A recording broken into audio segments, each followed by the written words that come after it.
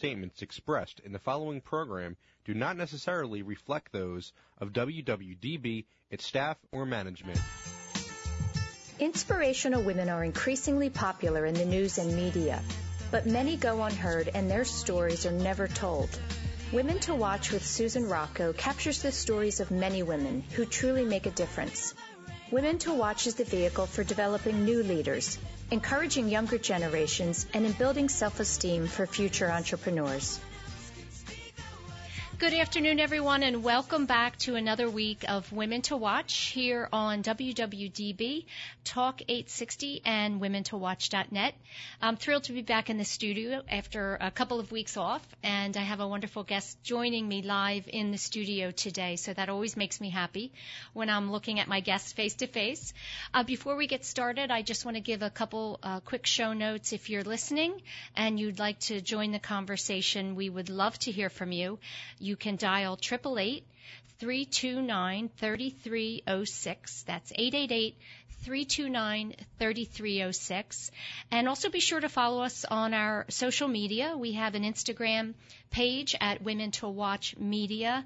We're on Facebook and Twitter at Women to Watch Talk. And as always, visit our website to find out all about the events we have coming up and our incredible lineup, which is scheduled through September, I think, right now, at WomenToWatch.net. That's Watch.net. So I'm very excited this afternoon to have a guest with me here in the studio. She flew all the way from Pittsburgh to be with us, so I'm very grateful. Her name is Dr. Sasha Heinz, and Sasha is a psychologist with a master's in applied positive psychology. She also has a doctorate in developmental psychology. And she joins us today to talk about her personal story and the work that she's doing. So, Sasha, welcome to the show.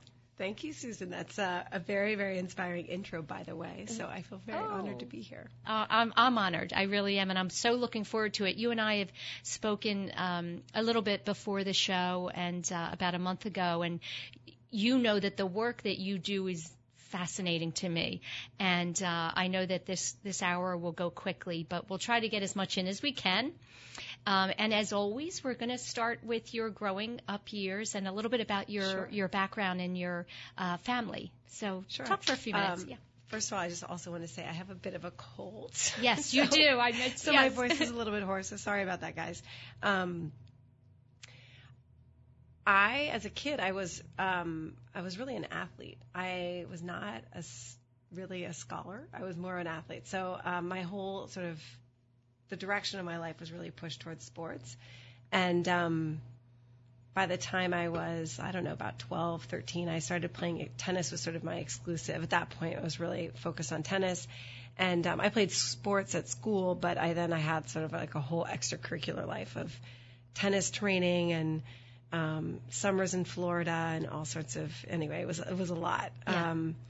And I look back on it now and see how much I'm now working as a coach in my profession now, and I see how much that influenced me. It's like how I really understood that relationship between, a coach and their client or their student, trying to develop their skill and pushing them beyond where they think they can go and pushing them to their limit. Like I really got that from an early age. Would you say, did you feel overscheduled? Were you overscheduled as a kid, or? Oh yeah. I mean, I really, yes. Yes. Definitively, yes. Yes. There was a lot of hurry, scurry, worry in my childhood. It was like, changing I'm sure there's a lot of people that can relate to this, but I have this like the most elegant, gracious, loveliest mother. I mean, you would look at her, she's like this little bird, and she's so just the most charming, like sweetest person. But man, oh man, she was like hard charging tennis, hockey mom, whatever. Like she was no joke. So it was, being picked up from school and snacks in the car, changing in the back seat, being rushed from one thing to the next. And I mean, she'll cringe when she hears this stuff now. But I'm like, Mom, I was a starter on my lacrosse team. And I remember my mom picking me up from a game, one of our school games, where I was probably playing like 50 minutes out of the hour. Like I would be pulled out to rest for a few minutes and then put back in the game. And I remember my mom would pick me up and then take me to my, my training session for Oh my gosh. footwork or weightlifting or whatever it was. Right. I was like 14. To perfect your skills. Yes. Yes, So. yes. Well, that's a hot topic. We could probably do a whole show on overscheduling and all of that, because I think, it's still the case today. But probably more so. Yeah, now. I think so. I mean, my mom was kind of she was a real pioneer, tiger mom, helicopter parent. Like there was no terms, but she was it. She was the first. Yeah, she pioneered the prototype. So I think probably now it's even worse because people specialize in sports even earlier than I specialized in sports pretty early. Yeah. And it's happening even earlier now. Yeah. Well, I think the good news today is that there's conversations around whether, too much is too much. Yes. And, how to kind of pull back a little bit and let kids be kids. Yeah. But I'm sure, it comes from a place of love, right? Oh, absolutely. I mean, I think, it still is a great way to open doors as an athlete. You get recruited to play sports at great schools, and I also think in athletics, like you just learn so much about life, about losing and hard work, practice. There's very few arenas where you are in the process of deliberate practice, and so as an athlete, I think you learn how to do that, and I think that's a skill that you can transfer into any other arena in your life, and it will serve you. Yeah. Tell me, what did Mom and Dad do for a living? My mom was a stay-at-home mom, and my dad worked in finance, and we lived in D.C. as a kid, and then we moved to Connecticut later on. Okay. When I was in 7th grade. Okay. So you describe your 20s as, and this is a quote, a desperate scramble from one faceplant to another. In what way? Right. So I went to, we were chatting about this a little bit earlier, but I always wanted to go to Harvard. That was my dream from a very young age. Both of my parents had gone there. They had met there. It literally didn't occur to me that there was any other pathway. That was it. So by the time I got there, all of those goals, all of that energy that had been, in service of getting into Harvard, once I got there, I was sort of like, well, now what? I don't know who I am or what I want to do or anything, and I don't want to be an athlete anymore. I don't want to be identified as a jock. That's not what I want to do. That's not all of me. So I quit playing sports, and my life, it already was in a place, like by the end of high school, I had an eating disorder, and it started with anorexia, and then sort of bulimia took over. But when I got to college, it was like all of this free time, unstructured, and if you can create like a perfect petri dish for an eating disorder to flourish, it was that. It was like high anxiety, no structure, and lots of time on my hands. Yeah, right. And, and I also am someone who am not great at creating structure. Like I really thrive in an environment where I have a lot of external structure. Yeah. So I got to college for the first time in my life. I didn't have my day scheduled from 8 in the morning until 10 o'clock at night. And it was just a total flail. I was just a complete mess. And I don't think that people that I went to college with would maybe, they might agree a little bit, but they'd be like, oh, come on, like you're being too hard on yourself. But I hid so much of what was dysfunctional in my life at that point. And so I sort of increasingly became sort of, isolated and alienated from friends. And I just never kind of hit my stride in college. And it got to the point where I was, I was binging and purging like 3 times a day. It was bad. Yeah. Yeah. It's so hard when on the outside you appear to have it all together. You're bright, you're beautiful, you're social, you came from a good family, all of those things, and inside you're struggling. It's such a lonely place to be. Yeah, and it made no sense to me because I think at the time I thought, what's wrong with me? You know, I have it all, right? I did have that feeling of, you know, I've got this charmed life. I have got great parents. I have, you know, I've been given all these great opportunities. I've had a great education. You know, I've been able to have all this success, but I'm miserable. And I was more than anything, I just think I loathed myself, because the gap between what I thought, who I thought I could be, and who I knew that I was, or who I was sort of being, was so huge. There was this gulf between the two, you know, this, the best possible self versus the reality of who I was. It felt so far apart. And I think now, as a psychologist, I look back and I'm like, well, right, well, that right there that's a recipe for, you know, that's for mental, you know, what we call dysphoria, or, you know, just being unhappy. Yeah. Would you say, here's a question for you. Did you feel, because it's classic to feel shame, any of us that have gone through any kind of adversity like that, there's shame, or was it more for you kind of, were you angry with yourself? Because, as you said, you knew the potential was there, and you weren't able to tap into it at that time. I mean, I think it's a combination of both. I think sort of what I most frequently felt was this, like, you know, constant, like, I hate myself. Why did I just do that? Or, you know, why didn't I get started on this paper earlier? And then the panic and the anxiety. And my way of dealing with that anxiety was with an eating disorder. And some people, you know, overdrink or have drug problems. So for me, it was eating disorder. And I used my eating disorder as a way of managing, you know, a lot of uncomfortable feelings. And mostly for me, it was anxiety. Yeah.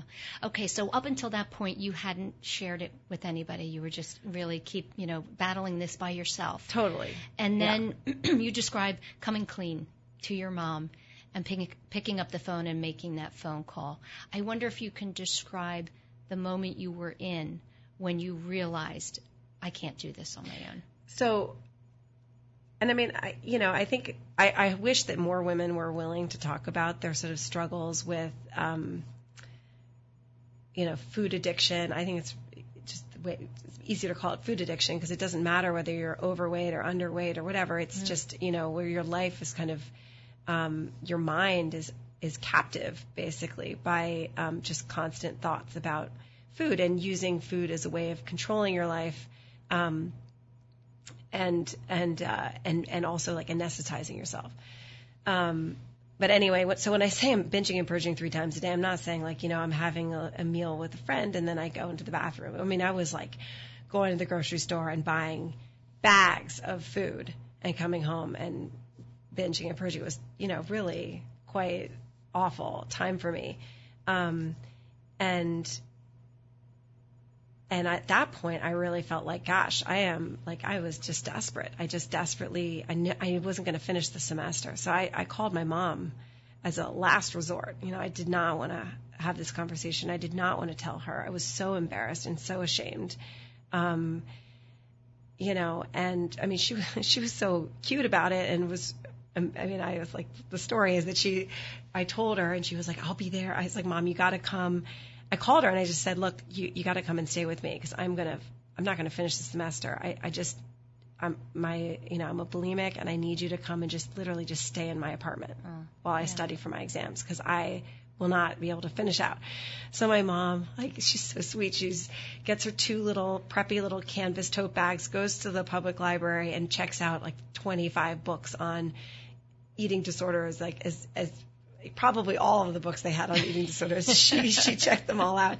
And so while I was studying for my exam, she's sitting there reading all these books, trying to figure out like what's going on with me and how she can help me, which was I so love sweet. that. Yeah. I kind of she's like Mary Poppins coming with her bag. She's the best. And of course it was books, right? You know, because her, you know. Yeah, she had no. She just had no idea how to deal with this. This was so foreign to her. Right. Yeah. But I love that she immediately, okay, I'll be there and we're going to figure this out. Oh, yeah. Yeah. which is exactly what you needed. Exactly. Yeah. So, I will typically ask my guests if there's somebody in their life that was an influence outside of family and friends. And for you, it was an author, Caroline Adams Miller. And she was the author of one of the books that your mom brought to you. Talk about, reading her book and then making the decision to call her as well. So, I don't remember what the exams were. It's a philosophy exam or something. But anyhow, so I'm studying away, and my mom turns to me and she says, "Oh my gosh, I'm reading this memoir. It's called My Name is Caroline by this woman, Caroline Adams Miller." And my mother's like, "You got to call her. She's you. She has the same life story. She'd gone to the school in Washington, D.C. called NCS. It's just sort of, a high pressure private school in D.C. She was an athlete. She was a swimmer. And then she'd gone to Harvard, and she wrote this memoir about being bulimic when she was an undergrad. And my mom was like, "You got to call her. She's this thing called a coach." She's like, "I don't know what this thing is. She's a life coach. I don't know what that is, but you need to call her because I think she can help you." Yeah. So, reluctantly, because at that point I still really thought, like, I got this. I can handle this. I'm going to fix this on my own. I just need to find the right diet approach. I was still in this mindset of, like, I can do this on my own. I don't need anybody else's help. I just need my mom to help me get through this, like, the next few weeks, because they're extra stressful, but then I got this. So anyhow, I reluctantly called her, and the first thing she said was, "Okay, well, we've got to get you eating 3 meals a day and stabilize your eating." And I just hung up the phone immediately. It's like, nope. Caroline said that. Okay. Yeah. Yeah. I was like, nope. Not going to happen. No thanks.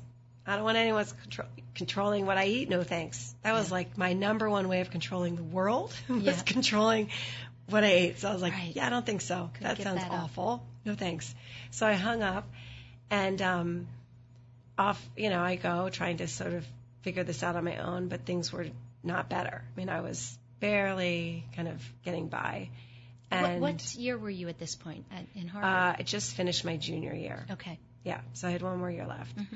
And by the time I got to the end of my senior year, I was, like, at the point, it was around that time, maybe about a year and a half later, I'd spent enough time. And I remembered because Caroline had, in her book, she talked about how she'd gone to OA. It was Overeaters Anonymous, sort of the 12-step program for food addiction. And I'd remembered that from the book. And I remember listening, it was like on NPR or something, one morning. It was during my senior year, and I was listening to NPR in my room, and someone was talking about food addiction, and they were describing this, and I was thinking, well, that's what I have. That sounds like what I've got, like, yeah, I have no control. Like, I just have no control over this. And so on the radio, they were talking about Food Addicts Anonymous and OA and this 12-step program. And I was like, all right, that's what that other woman had gone to. So I went to my first meeting in Cambridge, Massachusetts. I went to my first Food Addicts Anonymous meeting. I was like the disgruntled, angry, arms crossed in the front, just like sitting in the back. I don't want to be here, but I'm here. Yeah. I don't really, exactly. I don't want to be here, but fine. And I got a sponsor, and so that was the beginning of my getting well, because it really, it's, as they say in 12-step programs, like, you're only as sick as your secret. So it was the beginning of me talking about it for the first time to anyone other than my mom, and actually having a conversation and admitting, like, yeah, I do this, and I'm so embarrassed, and sitting in a room with 20 other women and men too, who were saying, like, oh yeah, I do the same thing. Did that make you feel better to be, very often if we feel we're not the only one with a problem, and we are able to engage with others going through the same thing, that's a little bit of a relief. Oh, it changed my life completely. And I think now it's one of the, I think it's the reason why I feel like it's important for me to share my story, just because so many women still don't talk about their struggles with food, because they're embarrassed. It's embarrassing, right? It's like we still have a lot of shame around that. Yeah. Yeah. So, but anyway, yeah, so OA really, or at the time it was Food Addicts Anonymous, but that really was the beginning of my healing. And about 6 months after that, I remember I called Caroline back and I said, remember me? She probably, yes, you hung up on me. Yeah, exactly. Remember me? I was that person that hung up on you, and I was like, now I'm ready. I was like, I'll do whatever. I'm ready. Yeah. I'll do whatever. I'm that desperate. I want to get better. I want this behind me. I'll do whatever you tell me to do. Yeah. And nothing will happen before that point of being ready, right? Surrendering. Right. It's but surrendering. one story that I think I have to tell, because I think it was such an important sort of mark in my healing process, was that I was dating my now husband back then. We met when I was right before my senior year in college. And coming clean to him was probably the scariest thing I could possibly imagine. Like, here's this guy, I really like him. We've been dating now for 9 months or whatever it was. And he didn't know. Didn't know at all. And so I came to, because now that I was in Food Addicts Anonymous, I had a sponsor and I had a food plan, and it was pretty rigorous. So it was pretty hard to hide it. Mm. So I came down to visit him in New York, and I was, sort of sheepishly said, well, I'm in this program. I said I had an eating disorder. Well, I have an eating disorder, and I'm really trying to do something about it. And I was so embarrassed. I'm like, oh, these people are so weird. All the people in Food Addicts Anonymous are so weird. And Chris, my now husband, he just looked at me and he said, well, you're there and I love you, so they can't be that bad. Oh. Yeah. Oh, what a great guy. Yeah. So that was like really, I gave him my shame, the worst, most embarrassing, it's hard to even describe how. It's like the most intimate part of you. Yeah. It was just. And he embraced it. Yeah. And it's sort of like I gave it to him, and he just held it, and it's like, as Brene Brown talks about vulnerability and how, those are the points in your life where things change. Yeah. Yeah. Where you kind of forgive yourself, I think, right? Yeah. And that's beautiful. Yeah. I hope he's listening and heard that. So you went on to, you decided to go and get a master's in applied positive psychology, which some of our listeners may know and some of them may not, at the University of Penn here in Philadelphia. And then you further went and got your Ph.D. from Columbia. I wanted to point out that you were one of only 33 people in the world at that time to be studying this applied positive psychology, which is fascinating to me. And anything around studying the mind and helping us to be better and get more clarity, I think is so important and wonderful. Talk a little bit about those years and what it was like to be in that very select small group, and what were some of the key lessons that you took from it. I was always interested in the social sciences. As an undergrad, I was in social anthropology. I was concentrated in social anthropology. And then in the years after college, I was so into my recovery. And then my recovery from eating disorder sort of transformed into this self-development, right? Like, okay, if I can beat bulimia, if I can get over this, I thought I would never be normal again. I just thought I was going to have to live with this for the rest of my life. I genuinely thought, I will be obsessed with food and think about it all day, and that's just my cross to bear. That's the way my life is going to be. And I remember thinking, that's it. And in the span of 2.5 years, after college, to be at a place where that's not at all how I lived my life. And I really felt like I'd put that kind of behind me, and was like a miracle to me. So I thought, wait a minute, if I can get over this, what else can I do with my life? Right? Right. So that really sort of sparked another interest in me, and understanding why, just fascinated with why we do what we do. Why did I do that? Why do we do these self-sabotaging behaviors? What's that about? Right. When we have choice, why do we choose exactly certain things? Yep. And so anyhow, so really interested in that. And also I thought, like, I'd really like to do this coaching thing. Like, this is really would be a fun career. And but my parents will never go for, like, sending me to some coach, you know. Like, if I came home and was like, guys, I'm going to, you know, coach you or whatever it was, my parents would be like, what are you talking about? So were you thinking they still want me to be a doctor or a lawyer and, well, you know, a CEO? Yeah, I mean, I don't know. I just grew up in a family where, you know, there was sort of a track, right? There's like Ivy League, then you go to, you're a lawyer, you're in finance, you're a doctor, you know. I was interested in, like, I'd been doing documentary filmmaking, like, that was really a little bit off the track. Yeah. That was left field in my family. Right. So, So I was like, this is a little too woo-woo for my family. And, but I was working with this woman, Caroline, and she had been on some listserv and said, well, by the way, this professor, Marty Seligman, is starting a master's program in applied positive psychology, and you should just apply, do it. Wait, I'm sorry, who said that to you? This is Caroline. So yes, I was Caroline. working, Okay. I was still working with her, and so she was like, you know, you should just apply for this.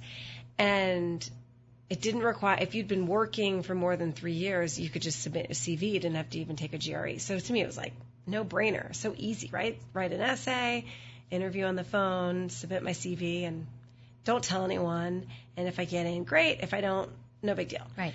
So, and I'd read his book, Authentic Happiness, maybe 6 months earlier.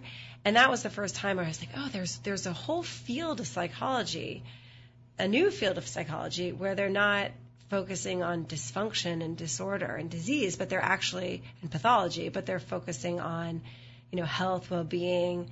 The opposite. Yeah, and like optimal functioning, thriving. And I thought, well, this is really, like, this is what I'm interested in. Like, this is great.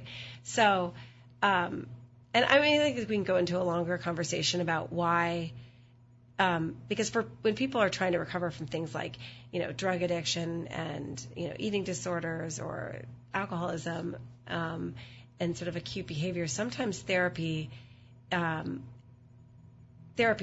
wonderful tool and is so important, but it's not the whole package, because you're not going to talk yourself out of an eating disorder. You're not going to talk yourself out of alcoholism. Like, you need someone to help you, give you structure to stop the behavior, to kind of get on even footing, right? Right. First. Yes. So, you know, someone saying like, well, why do you think you binged and purged? I'm like, I don't know, but I just need to not do that right now. Like, right? I just need to. I know it's bad. Right. Like, that's not the question that's helping me right now. Yeah. Like, why is not helping me? Mm-hmm.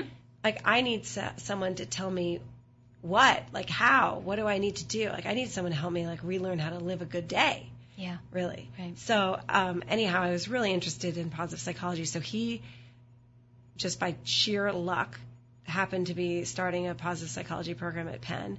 And I thought, like, well, this is great, right? Yeah. Like, you know, and so I applied. And I, mind you, had told my friends and family that I would never go back to school after college. I was like, I'm done. Academia. Yeah, that's interesting, it's right? over. That was a tough time for you. Oh, yeah. I was like, never going back to school is terrible. And then, of course, then I get into this program and I go, you know, I called my parents. I'm like, so I got into this master's program in positive psychology. My parents like almost dropped the phone. Like, what? What is that? Yeah. And I like it. Not only did I like it. Yeah, like, I'm really excited about this. Yeah. So, anyhow, everybody was really supportive about it. And the reason I brought up Caroline was that, I apply, I get in, I call her. I'm like, oh, I was so excited I got into the program. And she was like, well, I also applied, and I'm going to be now your colleague. So we stopped working together as coach and client and became colleagues, and now very good friends. And have tremendous conversations, I'll bet. Oh, yeah. She's really one of the dearest people in my life. I really have so much I just have so much gratitude for her. I don't know that I would have recovered in the way that I did without her, really. Like, it really set a trajectory in my life. Yeah. Having one person or multiple that believe in you and show that to you, I think can make such a difference. Right.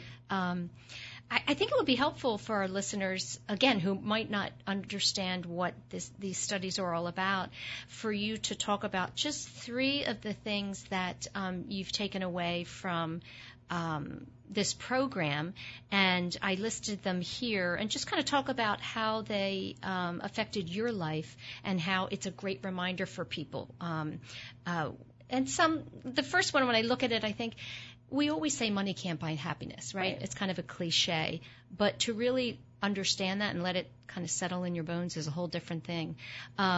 So 3 of these things were chasing after only external goals will only lead to misery. Having too many choices increases our anxiety. And 3rd, self-discipline trumps IQ. So talk about the first one, chasing after external goals. How do we not do that in a culture that we live in? Right.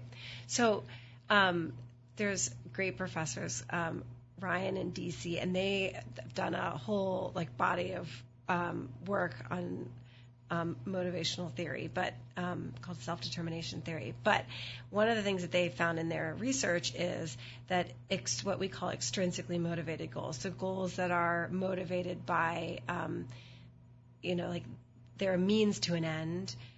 So the most sort of recognized ones would be like fame, image, and money, reward. And mind you, a lot of what we do in life is for extrinsic motivated purposes, right?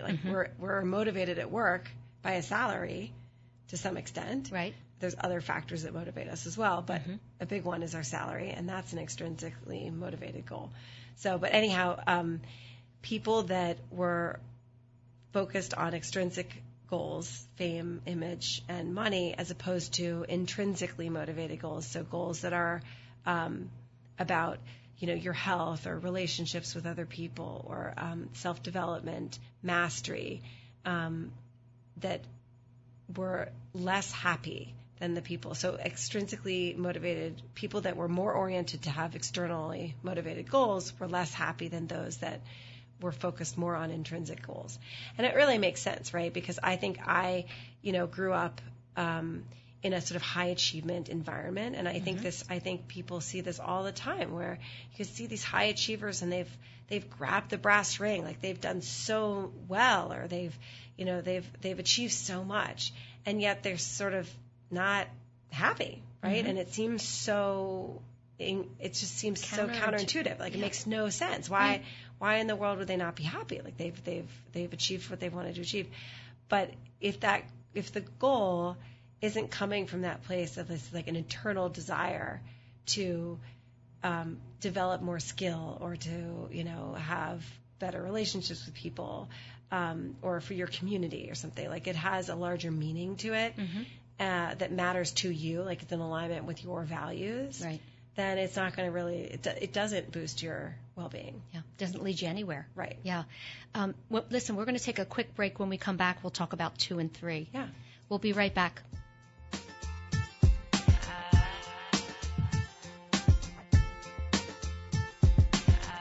This is Kristen Hillsley, financial advisor of the Foley Hillsley Group, with a big announcement. Last fall, I hosted a women's lifestyle conference to help the women who do it all take control of their finances. Now I'm excited to announce a new partnership with Women to Watch Media to help show women how to own their financial future. We'll have newsletter articles, blog posts, announcements of live events, and a lot more. All available at womentowatch.net and our own website, FoleyHillsleyGroup.com. I'm thrilled about this new partnership, and I look forward to being your resource for all things financial.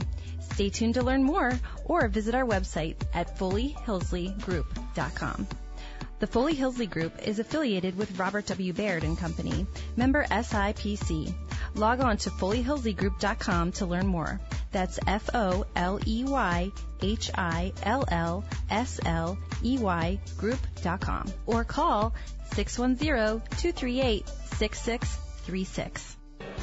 Since 1858, Mount St. Joseph Academy has been educating girls to be leaders, founders, and independent thinkers. Students are taught to be collaborative, courageous, compassionate, confident, and spiritual. In this student-centered environment, the young women are transformed by recognizing their own potential and are encouraged to use it to make a difference in the world. To learn more about Mount St. Joseph Academy, go to www.msjacad.org or call 215-233-3177. That's msjacad.org or 215-233-3177.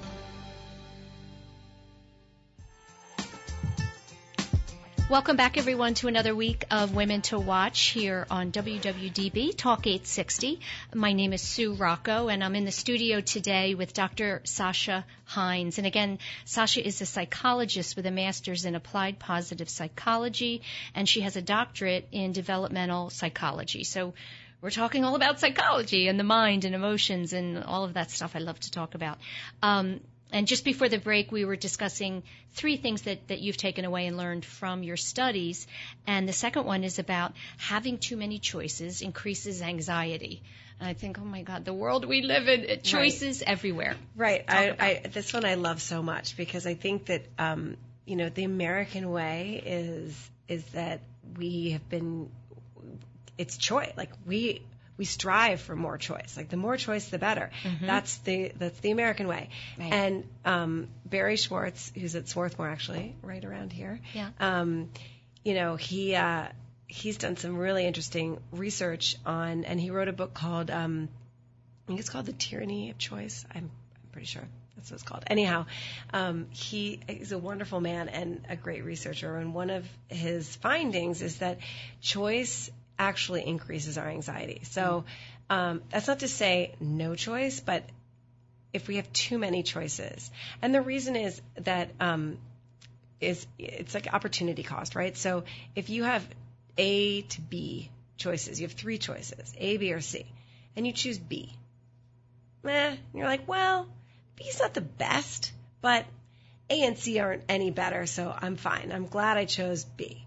But if you've been given choices A through Z and you choose P, then you're like, wait a minute, there are 25 other options that I didn't check out. And maybe like this direction, this P direction is really not going very well for me. And I'm, there's obstacles, and because guess what? Life is difficult. Yeah. That's and out of our control. Right. Often. And so things aren't, it's not as rosy or as wonderful as you fantasized it would be. And so now in your mind, you've created 25 other possible choices that could have been better. Mm. And so it just ramps up your anxiety, as opposed to sort of the acceptance of like, well, I made the best of the situation that, or the best of the choices that I had. So I think that there's a lot of truth in that, like, we need freedom from choice. Yeah, like, I agree. Oh my gosh. That's why I choose a boutique over the mall. Right. Seriously. No, these are like, these are like silly little things, but they actually really matter. And in fact, there was an article about Barack Obama during his presidency. It was in Vanity Fair, and it was saying how he had someone choose his suits the night before. He had no choice in his wardrobe because he wanted to minimize the amount of choices that he had to make during the day, so that because you want to, give space to actually making choices that matter, and not waste on like 1,000 little choices, because you do get decision fatigue. I mean, it's a whole other topic. But, it makes so much sense to me. Right. Let's talk about how self-discipline trumps IQ. So this comes out of the research that Angela Duckworth has done, and she's a professor at Penn, a brilliant and charismatic professor. She's done all the research on grit, and in fact wrote a book called Grit last year. It just came out last year. Yeah. But what she found in one of her earliest studies was that she was looking at kids who were succeeding in high school, and I can't remember exactly what the metric was. Maybe it was like how they'd scored on their SATs, or I can't even remember exactly what the metric was. But in any case, she had data on their IQ. They'd taken an IQ test, and she had also been measuring like how the effort that they'd been putting in and how they scored on this grit scale that she'd developed. And their score on this grit scale, which is measuring, passion and perseverance towards a long-term goal, how they scored on the grit scale was more predictive of their success than was their IQ score. And that, to me, is just such a revelation, because I think that we sort of are obsessed with being brilliant or genius or smart, and like, what does that mean? And I think we're beginning to learn that it means many different things, and you can be smart in many different ways, but that effort and time and practice matter tremendously. Yeah. And that's such good news for everybody, because you have so much more control, right? There's no like genetic propensity. Not only that, I think for those of us who academics didn't come as easily, it kind of, makes you feel let off the hook a little bit, that it's not something that's predetermined, right? Your smarts are not predetermined. You can put effort in and focus. And I don't know. I mean, I definitely grew up in a world where it was sort of uncool to show that you've worked hard. I mean, it was like, if you say you studied, then you're dumb. It was like, the smarter you are, the less you have to study. Yeah. So, people would sort of be like, oh yeah, I didn't study for this exam at all. So not true. Of course they did. But, it just came naturally. I was born with the knowledge. We're really, I think that there's been a shift, and people are really beginning to understand, like, effort is awesome. Like, effort is everything, right? Your success, your ability to do well in life is wholly hinged on your effort. Right. And I think that's like, that's a good shift. Yeah, that's interesting. A quote from you just resonated with me, and I love it. You said, "To give and receive love is the foundation of a happy life." What does that mean to you?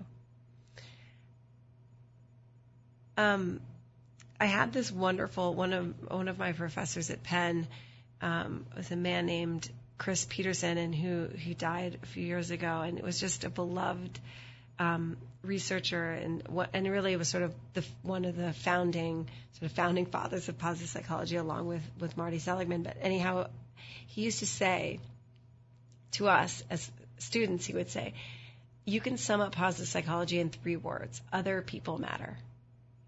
And it's so true that if it's empirically true, and it's sort of intuitively true, that people who spend their life, giving and loving and doing things for other people and caring about other people and also receiving that love back, are people that are they report to be the happiest people. It's if we can take the focus off of ourselves, which, comes from ego, which that could be a whole other show, right? How do we let go of that thinking about how we are portrayed and how we look to others and comparing? I think if we were able to do that better and more often, that speaks to that, that focusing on others. Yeah.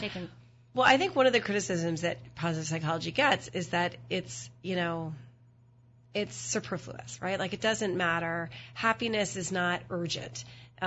Making people, more happy, like, that's not an urgent problem, right? Like, what's an urgent problem is someone who's clinically depressed and helping someone who's in clinical, in that state of clinical depression, or has anxiety attacks, or is dealing with deep psychopathology, personality disorders, whatever, that psychology has been more oriented toward in a more medical model, right, of sort of correcting pathology. And the criticism, I think, of people would say of positive psychology is like, well, it doesn't, it's not urgent, it doesn't matter. Like, it's not important. It's not important. Right. And the truth is that study after study shows that people who are happy, people who self-report as being happier, are more community-oriented, more giving, more altruistic, do volunteer more. I mean, they are so much more other-oriented, which contributes to their sense of well-being, right? Yeah. So I mean, happiness is not, glib or unimportant. Happiness is deeply important because happy people have the space and the sort of like the mental space and energy to be giving and to make the world a better place. Yes, right? And to care for other people. And would you say healthier? And healthier too. And healthier physically. Yes. Yeah. Barbara Fredrickson's done some really cool research on that, which is it even affects our immune system as well. Yeah, I bet. Regarding global issues, which there are numerous, and we were talking before the show about the fact that the world we live in today allows us to know what's happening everywhere at all times. What is the most concerning global issue for you that you would like to see change for your children? Oh my, that's a tough question. I mean, I think that the environment obviously is something that I'm really scared of. It's certainly not my bailiwick. I mean, I'm not an expert in that arena, but it's concerning to me. It's like taking care of our planet. But in terms of, in my field, I think the thing I would like my children to understand is how their mind and how they think really creates how they feel, and how they feel then in turn creates how they act or what they do, the actions that they take. And if they can really begin to understand sort of it's a sort of cognitive behavioral therapy model, right? That your thinking creates your behavior, and the way in which that works, and unlocking the sort of puzzle of how our minds work, I think is such a revelation. And William James a century ago basically said, like, the biggest and most important thing that we've learned in this century, like the most important finding is how much our attitudes affects our life, right? Like affects our experience. Right. And what he was meaning was, how we think shapes how we see the world. And I hope that that's something that my kids can understand at a younger age than I did. And do you think that the way to bring this change about for the masses would be just to have these conversations and bring more awareness to the fact that we do have the control. We really do have the ability to overcome certain circumstances and adversities and challenges by understanding our mind better. Yeah, I mean, I think that we're sort of taught from a young age to think like to believe that. I mean, think about the language that we use with children, like don't hurt their feelings, and so the idea being that you are able to hurt someone's feelings by what you say and what you do. You are actively hurting their feelings. That's not really true. We don't actually hurt anyone's feelings.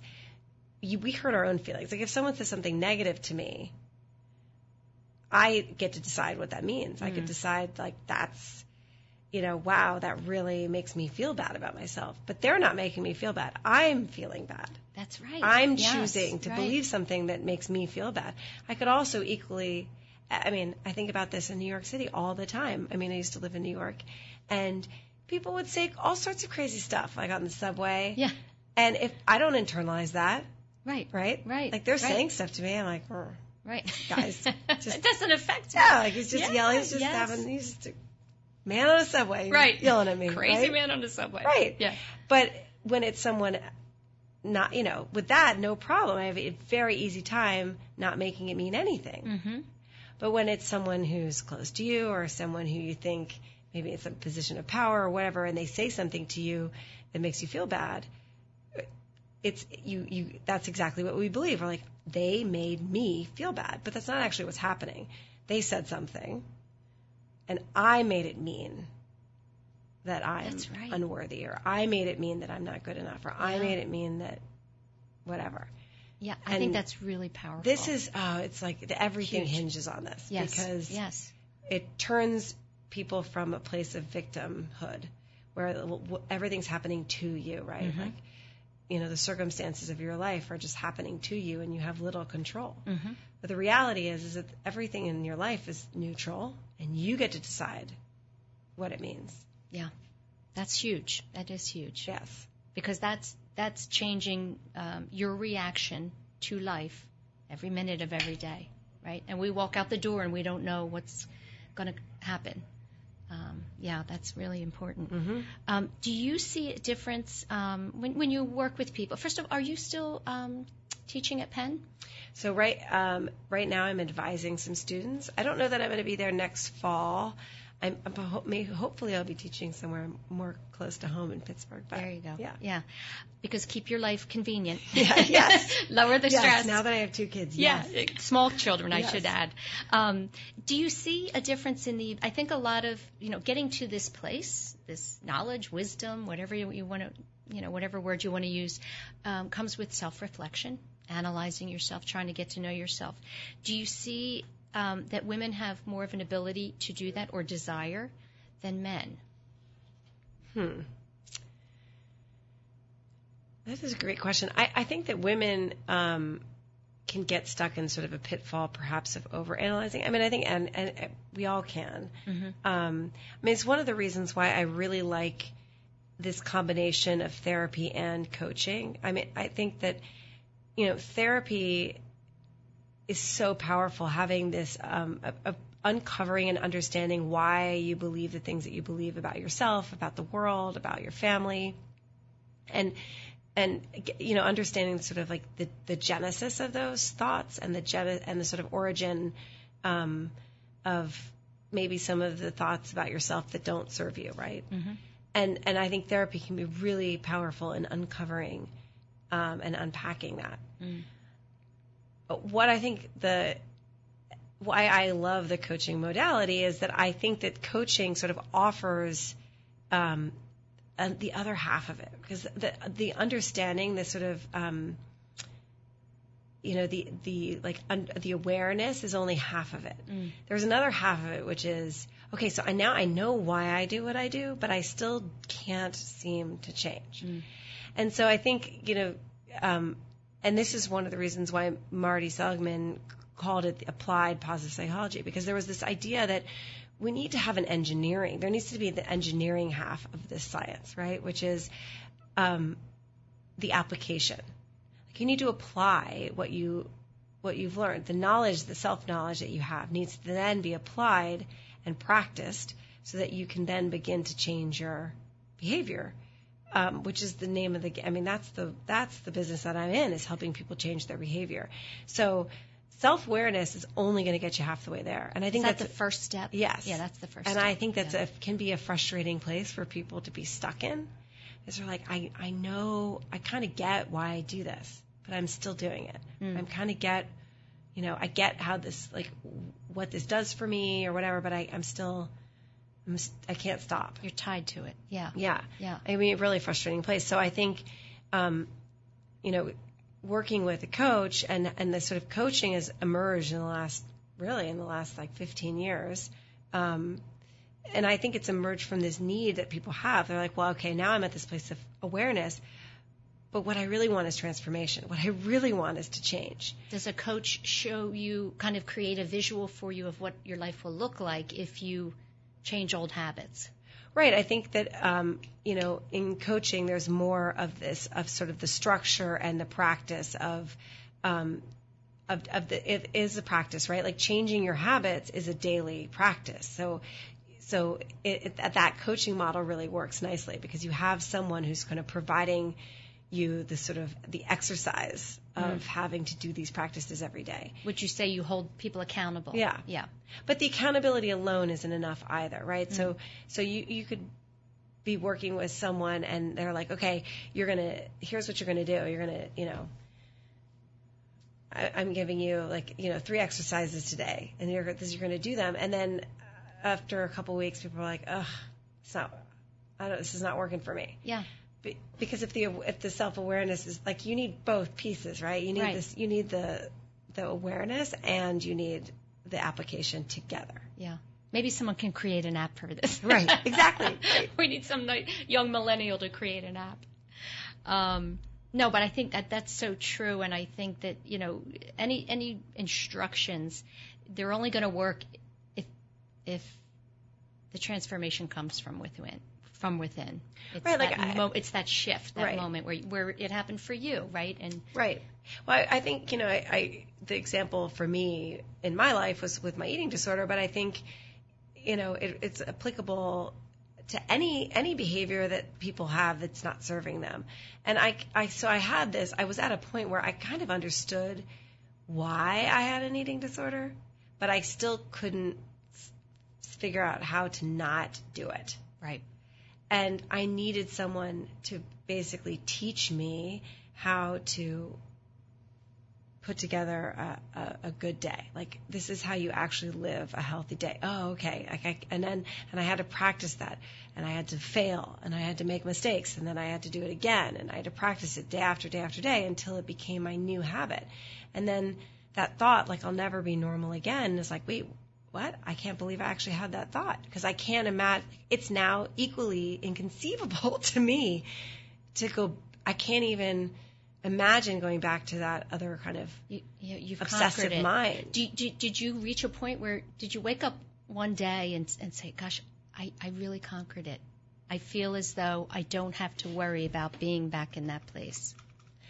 I don't know that I don't think that I had sort of a day where it was sort of like a momentary flash where I thought, like, oh, wow, I've really beaten this. Mm-hmm. But I think it was a sort of slow, progressive experience, and then you look back over. And you're just in it. Yeah, like 2 years later, you look back and you think, oh my gosh, I am really a different person. Yeah. I've really changed, and my mind has changed. Like, I'm not having that kind of, just on a loop, those thoughts on a loop that I just couldn't stop. It was like a tape I couldn't stop. Yeah. And really getting to a place you get 2 years later and you think, oh my gosh. Yeah. I think so differently now. Yeah. We only have a moment left. Just words of encouragement for someone who might be listening. Oh my gosh. I think, there's nothing too shameful to you need to kind of keep a secret. Always reach out. There's always someone who's been through it and can kind of walk you through the process of healing or recovery or just feeling better. Yeah. That's a great way to end the show. Sasha, thank you so much for joining me today. I appreciate it. We'll share your information with our listeners, and I'm sure that you'll be able to help somebody out there. Great. Thanks. That's it, everyone, for another week of Women to Watch. Have a great week.